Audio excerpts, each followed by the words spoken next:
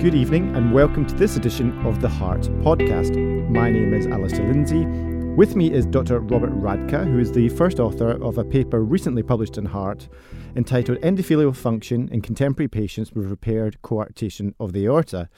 This nice paper looks at the mechanisms for hypertension in patients with repaired coarctation of the aorta and challenges the findings of a lot of previous research in this area. I'm delighted to speak to Robert now. Good evening. Good evening. Well, thank you very much for your submission to Heart, which we were very pleased to accept and publish, because it addresses a really quite interesting clinical question that we don't really have an answer for yet, which is in patients with coarctation of the aorta that is repaired, they seem to be more prone to developing hypertension. Can you tell us a little bit about the current thinking as to why that might be? Sure. In our Gucci clinic, we see many patients with coarctation of the aorta who have been operated upon or treated by catheter interventions early in life. But as you know, and as you said, these patients are not cured in any way. There's a significant increase in cardiovascular morbidity and mortality. Some patients have associated lesions, some develop recoarctations, some aneurysms. But one of the main problems is actually arterial hypertension, which about 50% of patients develop in the age group of 30 to 40 years old, even without any residual coarctation. And it's now known that coarctation of the aorta might not be just a narrowing of the descending aorta, but more a systemic cardiovascular disorder. And the exact mechanisms have been under a lot of research recently. And endothelial dysfunction is an important component in the development of cardiovascular disease in general. And a number of previous studies in patients after coarctation repair proposed it as a key player in the development of arterial hypertension. And this impairment has been described with and without evidence of increased blood pressure, and it has also been related to patient age at operation. So this has led to the hypothesis that endothelial dysfunction may not simply be the result, but partly the cause of the absence of recoarctation. Some studies have shown biomarkers with endothelial dysfunction to be increased, even in normotensive patients. It's kind of difficult to actually get the big picture. And when you look at these studies in detail, it becomes more obvious that these results may be due to difference in patient populations and treatments. But to make it even more complicated, they were using multiple different methods and markers. And the question is, are they really comparable? And do our contemporary patients actually have any form of endothelial dysfunction? Yes, so that sounds very convincing, Robert. So although this hypothesis is there, that endothelial dysfunction may well be the cause of all these problems, from the literature there are such heterogeneities in the way the studies have been done that you felt it was worth looking at this further. Have I got that correct? Exactly. We compared all the different methods that were used, and we found that actually it was kind of hard to find two studies that employed the same mechanisms. And so we kind of dug into the different possibilities that you could actually use to get a bigger picture on the possibility of endothelial dysfunction. Okay, great. So let's talk a little bit now about how you decided to investigate this, because I like the fact that you looked at things at a molecular through to a cellular, through to almost a clinical level. So there was a nice scope in your project of looking at how these mechanisms interact. Can you tell us a little bit about the techniques you used to look at vascular function? Sure. Well, to start out with, our hypothesis was actually that, of course, we would find endothelial dysfunction, and we were interested in finding out the exact mechanism of this endothelial dysfunction in our patients. And so we chose a kind of big panel of different tests, and I could categorize these a bit to give you a better idea of what we looked at. There are measures of vascular function, measures of endothelial progenitor cells, and biomarkers of inflammation. Let's start with vascular function.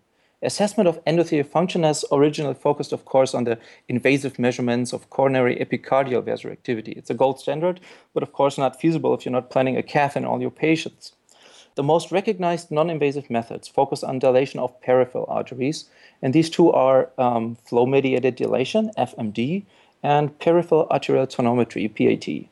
So measuring FMD works with brachial artery ultrasound. It's quite a demanding technique, and it requires a considerable amount of operator training and experience, but it has been widely used in many studies.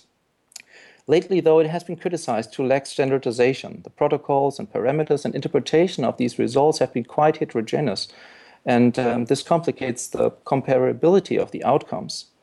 A newer method to measure reactive hyperemia is PAT, which measures the increase in arterial blood volume in the fingertips. It's a commercially FDA-approved unit that's really simple to set up, and it has a standardized protocol. As a matter of fact, the measurements and data analysis are pretty much automated, and they have a really good reproducibility. So for this vascular function, we chose to use PAT instead of FMD. So the next level would be endothelial progenitor cells. The endothelial function is, of course, influenced by a balance of endothelial injury on one side and endothelial recovery on the other side. And these circulating endothelial progenitor cells, short EPC, from the bone marrow, they replace the injured endothelial cells. So it makes sense that the number of EPCs relates to the endothelial function and clinically to cardiovascular risk. An impairment of these endogenous repair mechanisms could have been the reason for endothelial dysfunction in coarctation patients. So that's why we quantified the number of these cells. Okay. And in terms of your inflammatory analysis?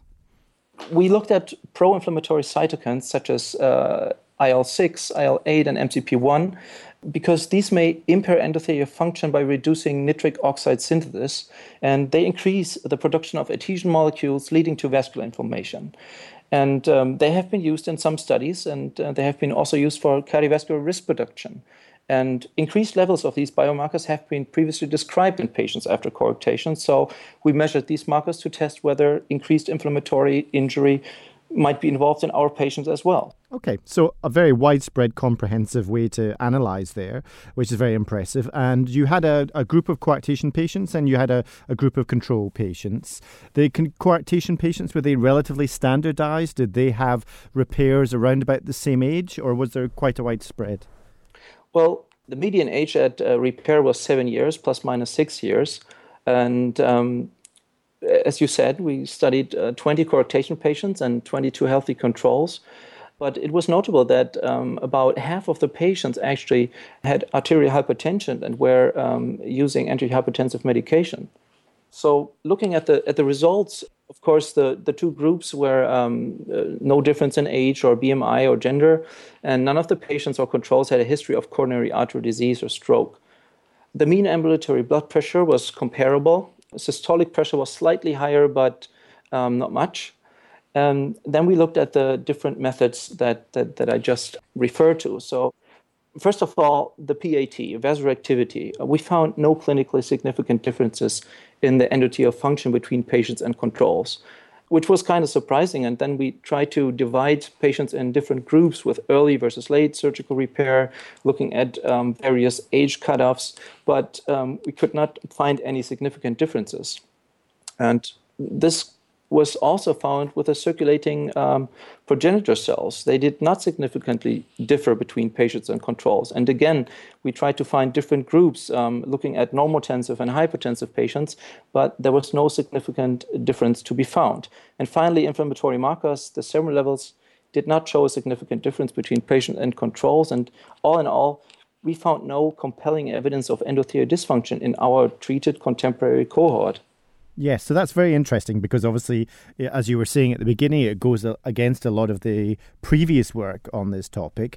I guess one thing we have to bear in mind here is that the sample size is relatively low. Is that something that you're looking to expand now, perhaps to look at these phenomena in a larger group?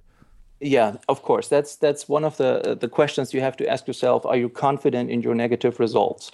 And well, looking at the measurements of the EPC levels and the inflammatory markers, they were performed by researchers that have done these sort of things a lot and also as part of previous studies, so that we're very confident with that. PAT was experienced personnel that did these things, but of course, the number of patients is relatively low, but if you compare to other studies in these patient groups, not that low. And in the end, it was quite a lot of studies to be done, so a lot of work and kind of hard to simply expand these numbers by a factor of 10. But of course, that would be wonderful. The power calculation was okay, but of course, you'd feel more confident if you had even more patients, and that would probably be something that we should look into in the future. But let's look to the future, and let's say you carry out the study in a larger group of patients and you find the same result, then obviously that's very significant. And what other mechanisms should we perhaps be thinking about or looking to investigate if we are trying to treat this clinical phenomenon of hypertension in repaired coarcts? When we were looking at the results, we had to think about why would those markers be negative. We totally expected them to show what other studies have shown. And we thought of different explanations how this was possible. One explanation was that maybe our patients were too good. In some regards, the patients in our study may represent the better end of the spectrum. The mean age at surgery in our population was 7 years. Well, some have shown evidence for endothelial dysfunction in even younger patients, but others have described like a cutoff of 9 years at the age of operation where patients would not have endothelial dysfunction. And also, if you look at the left ventricular mass of our patients, only 10% had a ventricular hypertrophy. So this kind of points to a pretty good stage that they're in. Another possible explanation would be that our patients were just really well treated. You know, a preserved endothelial function would be consistent with what others have found, but our patients were in 50% were hypertensive. But in all these patients, antihypertensive treatment resulted in good blood pressure control, and it had been initiated at least 3 years prior to our measurements. So it might be possible that early and effective treatment may have prevented peripheral vascular damage and myocardial damage in these patients. Absolutely, and I think that's a phenomenon we're probably going to see more and more often as preventative medicine grabs a hold, particularly in this congenital heart disease cohort. Well, Robert, thank you very much for talking us through the findings. I have to say this is a very nice mechanistic paper and shows that even negative findings, when studied very comprehensively like this, can be highly informative. And thank you very much for submitting it to Heart. Sure, it was my pleasure.